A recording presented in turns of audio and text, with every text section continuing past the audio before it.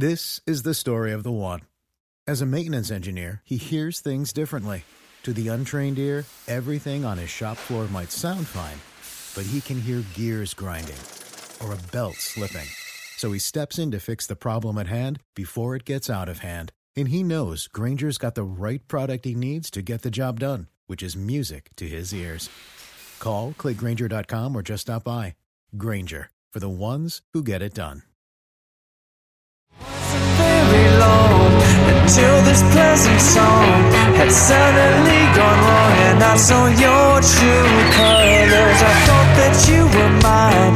I hope we would be fine, but surely I would find you had so many others. I thought that it was great when we moved you in. Now I simply cannot wait till we move you out.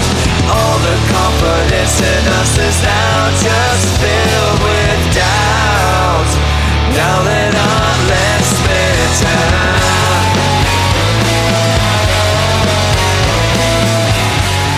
Hello, listeners, and welcome to Ohio Mysteries.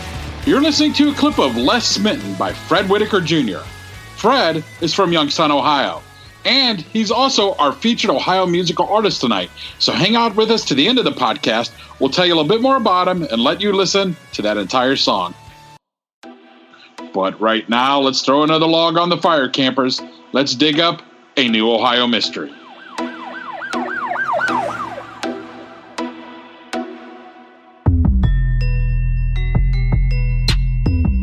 I'm your co-host, Steve Yoder, and with me is our award-winning journalist, Paula Schleiss, who spent 30 years telling these kinds of stories for the Akron Beacon Journal. Hi, everyone. Okay, Steve, so we've talked about NamUs before. You remember NamUs? Yes. It's this remarkable national database that sort of plays matchmaker for law enforcement who are either looking for missing people or trying to find the identity of an unidentified body.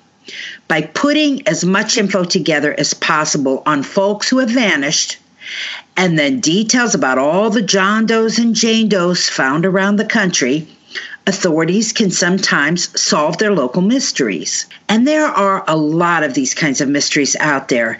NamUs estimates 4,400 unidentified bodies are recovered every year, and 1,000 of them will still be unidentified after the year is up. That's incredible. I was really surprised at that number. So I went to NamUs and I used a filter to limit just Ohio. And I found a list of 105 bodies that are in the care of various Ohio agencies right now. Mothers, fathers, sisters, brothers, children that most likely have a family out there wondering what happened to their loved one. Now, today's episode is about 5 cases where skeletal or decomposed remains stumped police for decades, but how new technology is now advancing their cause. And in some cases, outright solving these mysteries and the crimes behind them. We're going to start with our featured case tonight, the story of the disappearance of Dorothy Madden in 1975. Now, Dorothy Madden was from Massachusetts, born and raised. She started life as Dorothy Wood, but took a new name when she married Joseph Madden. That marriage didn't last. The couple divorced, and by 1975, she had a new boyfriend, Nathan, and a new life in Lorain, Ohio. Dorothy, actually we'll call her Dottie because that's what friends and family called her, was 25 years old and the mother of a 4-year-old boy. While it can't be confirmed, there was also a suggestion that she was nearly 3 months pregnant with her second child. Dottie and her boyfriend Nathan settled into a place on 11th Street, but it wasn't an easy relationship. Nathan was a military veteran who suffered from mental illness, and he was known to have violent tendencies. Dottie, on the other hand, was as passive as they come. Friends would later say a follower. On August 8, 1975, Dottie and Nathan had a late-night fight. The next day, Nathan called police to report Dottie missing, saying she walked out during their argument and hadn't returned home. Police agreed to keep an eye out for the slender, 5-foot 5-inch woman with the shoulder-length brown hair that flipped up in a big curl and the soft hazel eyes. But in truth, they believed she had left on her own accord, even though she had left her child behind. There was little public fanfare about Dottie's disappearance, so this story is missing all the details I'd like to share with you about Dottie's life. Really, the only other thing I can say about this period is that shortly after Dottie vanished, Nathan was confined to an institution. Now, 6 years later, on March 9, 1981, someone happened upon some human bones on a rural portion of Hawk Road in Columbia Station. That's about 20 miles from Lorain. The partial skeleton was wrapped in a yellow and white striped bedsheet. The coroner guessed the victim was likely female and had died sometime probably between 1979 and 1981. For nearly 4 decades, those bones would sit in a county coroner's morgue. It's really kind of confounding since the bones were found in Lorain County. It's the same county where Dottie went missing. But I can only wonder if the problem here was that the date of the death was so off the mark. If Dottie went missing in 1975, but they were only comparing missing persons from 79 to 81, it's possible Dottie's name just didn't come up. And so it wasn't until 2016, just 4 years ago, that authorities figured out those bones belonged to Dottie. They tested the DNA against a living sister and confirmed it. We still don't know how she died or who killed her, but we do have an idea of how it affected her family. In a Facebook page called The Unidentified Project, a woman who identified herself as Dottie's sister talked about the heartache of going so long not knowing what happened to her sister and the frustration of trying to get law enforcement to communicate with her about the case. She wrote, 42 years of my life has been spent looking for my sister, agonizing over what could have happened and doing all I knew how to do. She also had advice for families going through something similar, knowing that old bones, and partial old bones at that, may have been a low priority for detectives, especially in the days before technology really gave them any hope of identifying them. She said, I would never take for granted that the authorities were actively and consistently looking for her. I would have personally notified the FBI, state police in all neighboring states, as well as at her origin of disappearance, sheriff departments, local police in surrounding areas. I would check every coroner and every medical examiner's office in the state or nearby states, and I would have made flyers and sent them to all of these agencies. That, again, are the words of Dottie's sister. She also wrote, I am 70 years old now. All other family is gone, and there is literally no one grieving for her other than me. My family is caring and supportive, as are friends, but no one knows this heartache. Go big, go public, do not stop. Your loved one is somewhere and deserves to be accounted for. I also wonder if the fact that Dottie was new to Ohio without roots in the community made it more of a challenge to solve her case. No doubt it adds a level of investigative difficulty when a story crosses the state line. I've got 4 more examples of that, cases that all had developments just in the past 2 years. In 2009 in Cincinnati, some men collecting cans in a field off Sharon Road found human remains and called police. Detectives spent 2 days trying to find the entire skeleton since it had been scattered by animals. In addition to bones, they found rings and a pair of Skechers. The Hamilton County coroner created a DNA profile and added this find to the database NamUs. Because they had found her skull, they were able to include a facial reconstruction of what the woman might have looked like. And they were also able to add the fact that the woman had a broken ankle. That was a really helpful detail because in 2018, that's 9 years after this particular Jane Doe was added to NamUs, an investigator with Ohio's Bureau of Criminal Investigations was looking through the missing women cases on that database and spotted a report made by a family in Ticonderoga, New York. Their missing loved one had a broken left ankle, and the artist's rendering of the Cincinnati skull looked similar enough to the photo of 62-year-old Deborah Morgan that they pursued it. Deborah Morgan's mom, who was in a nursing home, gave her DNA, and the match was confirmed. The Hamilton County coroner said, "We don't even know if this is a homicide." He said, quote, "We don't know how she died or the manner in which she died, but at least they're not looking for her to come home anymore." Now here's a third case for you, a case in which not only was the victim just recently identified, but so was her killer. This story begins in 2007 in Marion, which is in Marion County, when a man collecting scrap metal in a dump site off Victory Road found a skeleton. The remains had stumped Marion County detectives for more than a decade. They spent thousands of hours on the case, tracking leads that led them not only across North America, but even into Eastern Europe. They were able to make sketches and even a full clay model of the victim's face, and they did isotope testing on the remains, which suggested she came from the southern United States.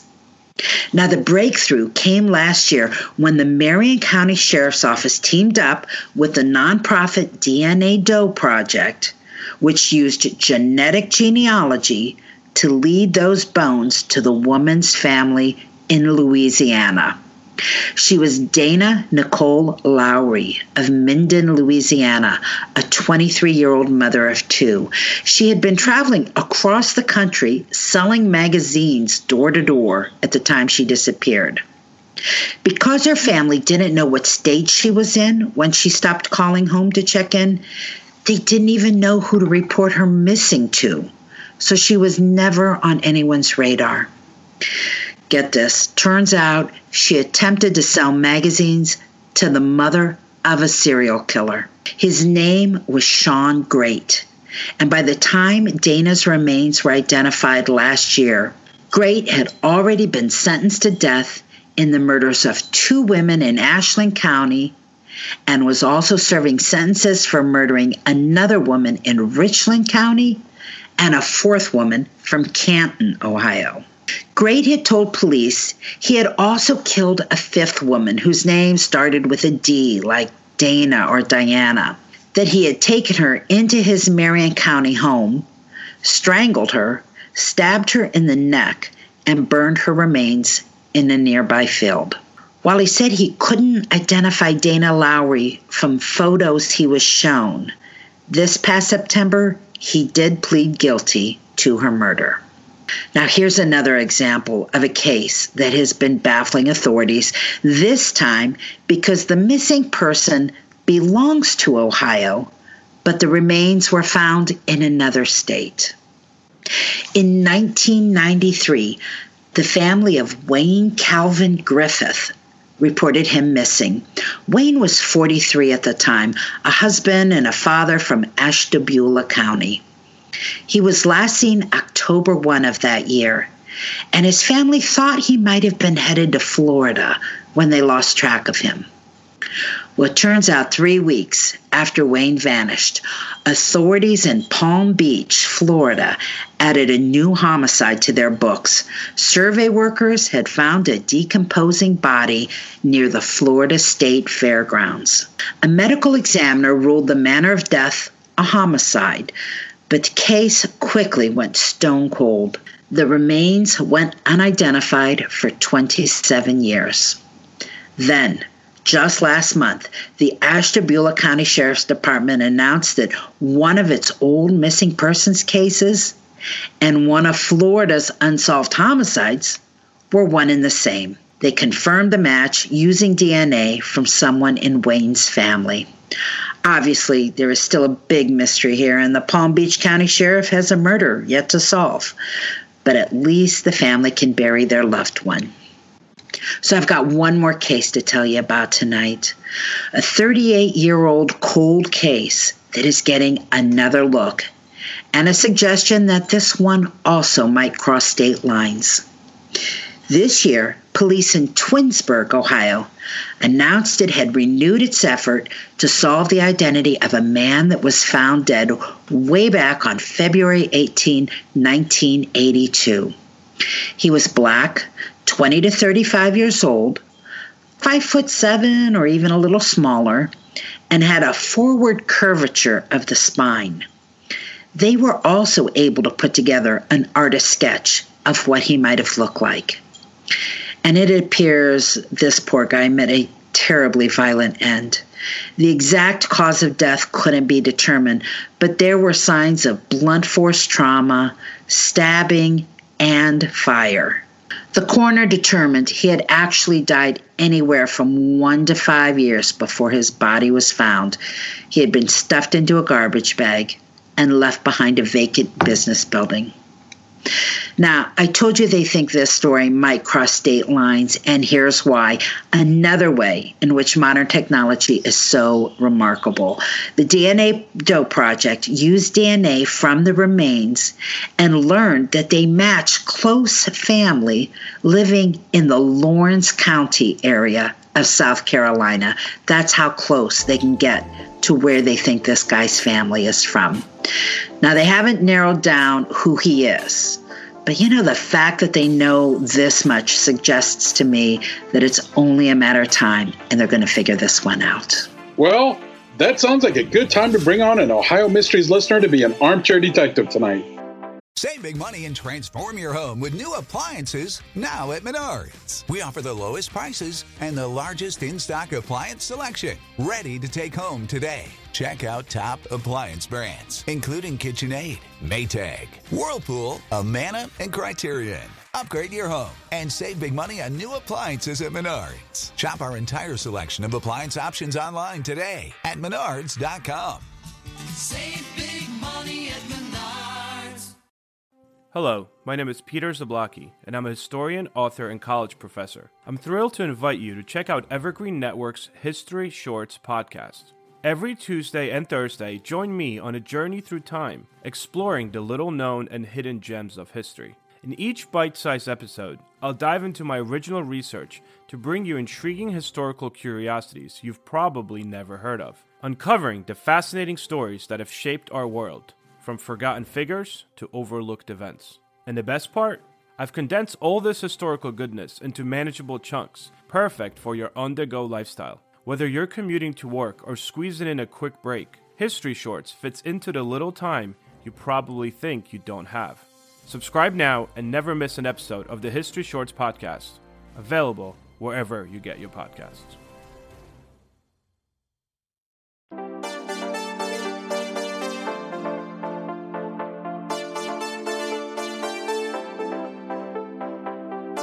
Well, joining us tonight is Katie Nix from Cuyahoga Falls. Hi, Katie. Hi, Paula. Hey, why don't you tell our listeners a little bit about yourself? Okay, well, I'm Cuyahoga Falls, born and bred. I went to Kent State. I have a master's in journalism from there, as well as my undergrad. I used to be a reporter with the Chronicle Telegram up in Lorain County, and now I work as a social media specialist for the Lorain Public Library System. Wonderful. Now, you've got a connection to Lorain County. So our first of these 5 formerly Jane and John Does is a case out of Lorain. Had you heard of this? You probably hadn't heard of this one, right? Because I had not, and it actually surprised me that I hadn't heard of it because I was working for the Chronicle Telegram in 2016 when they would have identified her. And so I don't know if it was just, I'm sure you know how it is, that you get so many cases and there's so many things that kind of come across your desk within 6 months that they sort of start to run together a little bit. Right. So it's possible I had heard about this case when I was working at the Chronicle and just it didn't register with me when I read about it. I think the one that stands out, there's two things that stand out on this case for me. And one is how easy it seems that an adult could just go missing and police not necessarily know that it's a homicide. I mean, adults are allowed to disappear. We say it all the time. You're allowed to walk away from your life. That's not against the law. But then you've got nobody looking for you. And clearly this woman was a homicide victim. I don't know how you solve that problem. Well, right. And I think that we saw that in the Cleveland abduction cases. Which one was it? Michelle Knight, that she was an adult. And so they weren't as heavily looking for Michelle Knight as they were Amanda Berry and Gina DeJesus, because she was, she was an adult. She could have just walked away from her life and there wasn't anything to stop her from doing that. So it's crazy to think, though, that like this woman had a husband and a kid and the cops were just like, oh, she ran away. Yeah, the kid really throws me for a loop because we have done episodes where the cops say, we know she didn't walk out because she left a kid behind. But that didn't seem to affect this case from what I could read. She left her kid behind, but that wasn't a clue to them, or at least not publicly. So, yeah, the other thing that really struck me about this case was finding that Facebook page. But just the heartbreak of this 70-year-old woman talking about how, all these years people thought her sister was a runaway and she'd never given up hope that she would find out what had happened to her sister. And just that sense of hopelessness that she could get anybody on her side to help her resolve this mystery. I know my family so well. So if something were to happen to them, I would know in my gut that they didn't just get up and walk away. And it seems silly that police have hunches about things like that. So I feel like when a family member comes forward and says no, something's off, she didn't just get up and leave. I feel like that could get taken into consideration a little bit more. I mean, it's also crazy to think too that this woman would be in her 70s if she was alive right now. Because 1975, in my brain doesn't seem that long ago. Oh, yeah, me too. That was high school for me. Seems like yesterday. So the fifth of the 5 mysteries that we talked about today happened in Twinsburg. Do you remember this case? Yeah, I did not remember hearing about this one at all. But in this case, the thing that I loved about this story was that they have been able to figure out that his DNA can get him to Lawrence County, South Carolina. I mean, does it surprise you that kind of technology exists? Yeah, it blows my mind because you see stuff like that on, crime shows that they run through it real quick and they're like, oh yeah, they've got relatives out in Seattle. And you're like, how could you possibly grasp that? And it's one of those things that I don't know if anybody else does this, but I watch cop shows with a very, that couldn't, my parents won't watch cop shows and court shows with me at this point because I'm that wouldn't work. And so it's kind of funny you just ruin the whole show for them, don't you? I absolutely do. I'm awful, especially court shows. I'm this case would be so boring in real life. It would not be this interesting. And I'm then there too, there will be oh, somebody gets arrested at the beginning of the episode and their trial will be, a half an hour into it. And I'm this should actually be 2 years from now. This should not be even remotely something we're seeing in the same episode. Oh yeah. That drives me crazy. The court angle drives me crazy all the time because, the justice is not that swift. Things are always happening the week after they catch the guy. You guys really should include jury instructions on these shows. It's 4 hours of your life you don't get back. Now, one of the other cases we did tonight also used that technology. The case of Dana Lowry, before they figured out who she was, They learned that her bones were associated with family from somewhere in the South. They didn't know where. And when they found out it was Dana Lowry, sure enough, she was from Louisiana. But how crazy was that story? She's out selling magazines door to door, and you knock on the house of a serial killer's mother. How bad can your luck get? Well, this one I did remember because I followed the Shawn Great case very closely, just from it's unbelievable to think something like that could happen in Ashland County. I used to drive down to Columbus every week. I was in a program at Kent State where I lived in Columbus for a semester. And so I drove through Ashland County every weekend. So I can tell you exactly where it is. And so I was just I drove on 71 through there constantly. That's close. And you think of serial killers like that being a thing of the past, that doesn't happen now.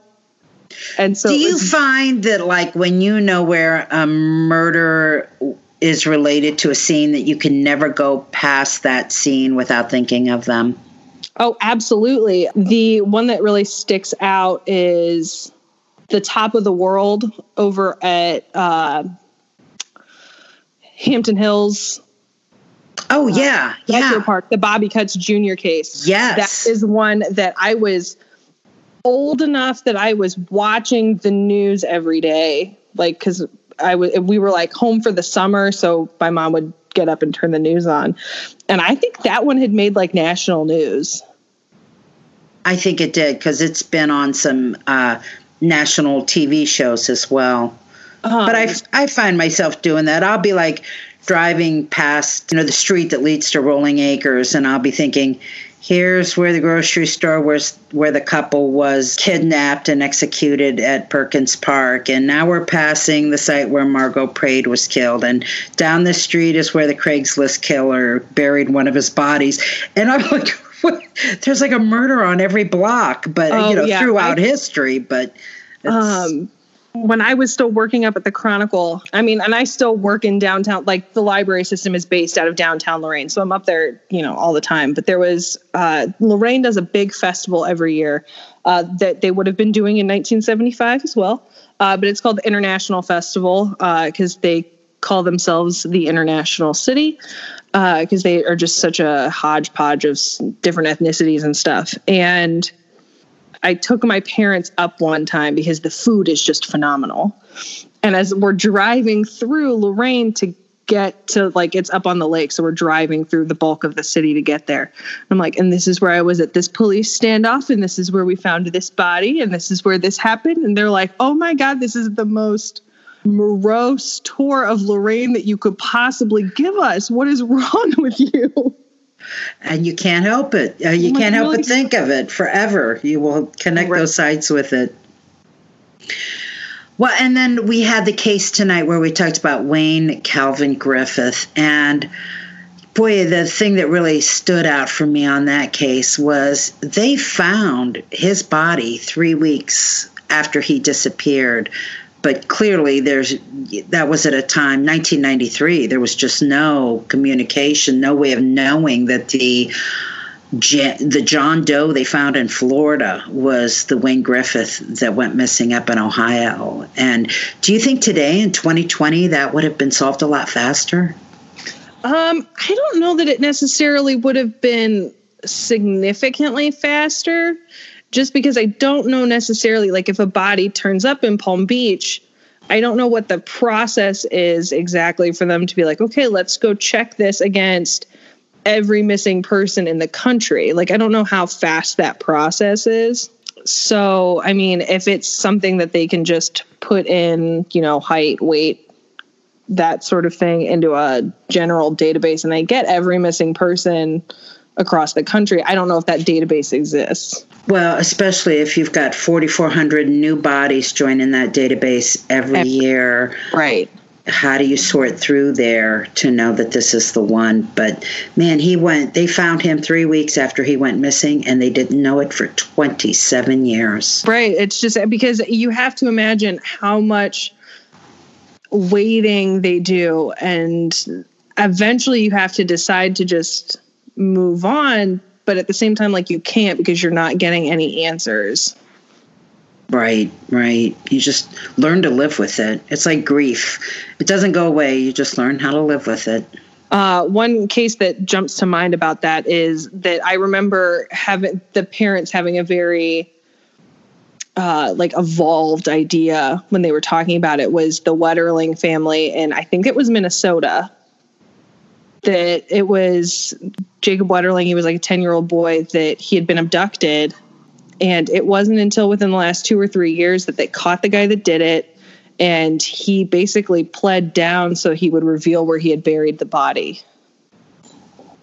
Yeah, that's not uncommon. You know, a lot of families will actually exchange part of the penalty just to get that closure and have that body back.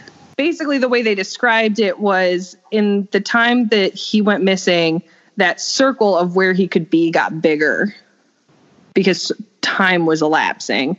And once they reached a certain point of how big that circle was, they were just like, he's not coming back. We're not getting him back as our Jacob, as him being healthy and safe. So I think they kind of accepted at that point that if they found him, it was going to be a body. And we're just sort of waiting for that closure to happen. And they did find him then? I mean, he did. Yeah. The killer did lead them to the body? Yeah. I don't remember what year exactly it was. There was a podcast that had been done about it called In the Dark. And it was it was in 2016 that they finally found the body. And it was like less than 2 miles from his house. Katie, thanks so much for joining us tonight. I really enjoyed talking about this with somebody who's got experience, covering these kinds of cases. Great job. Oh, thank you so much. I loved being on.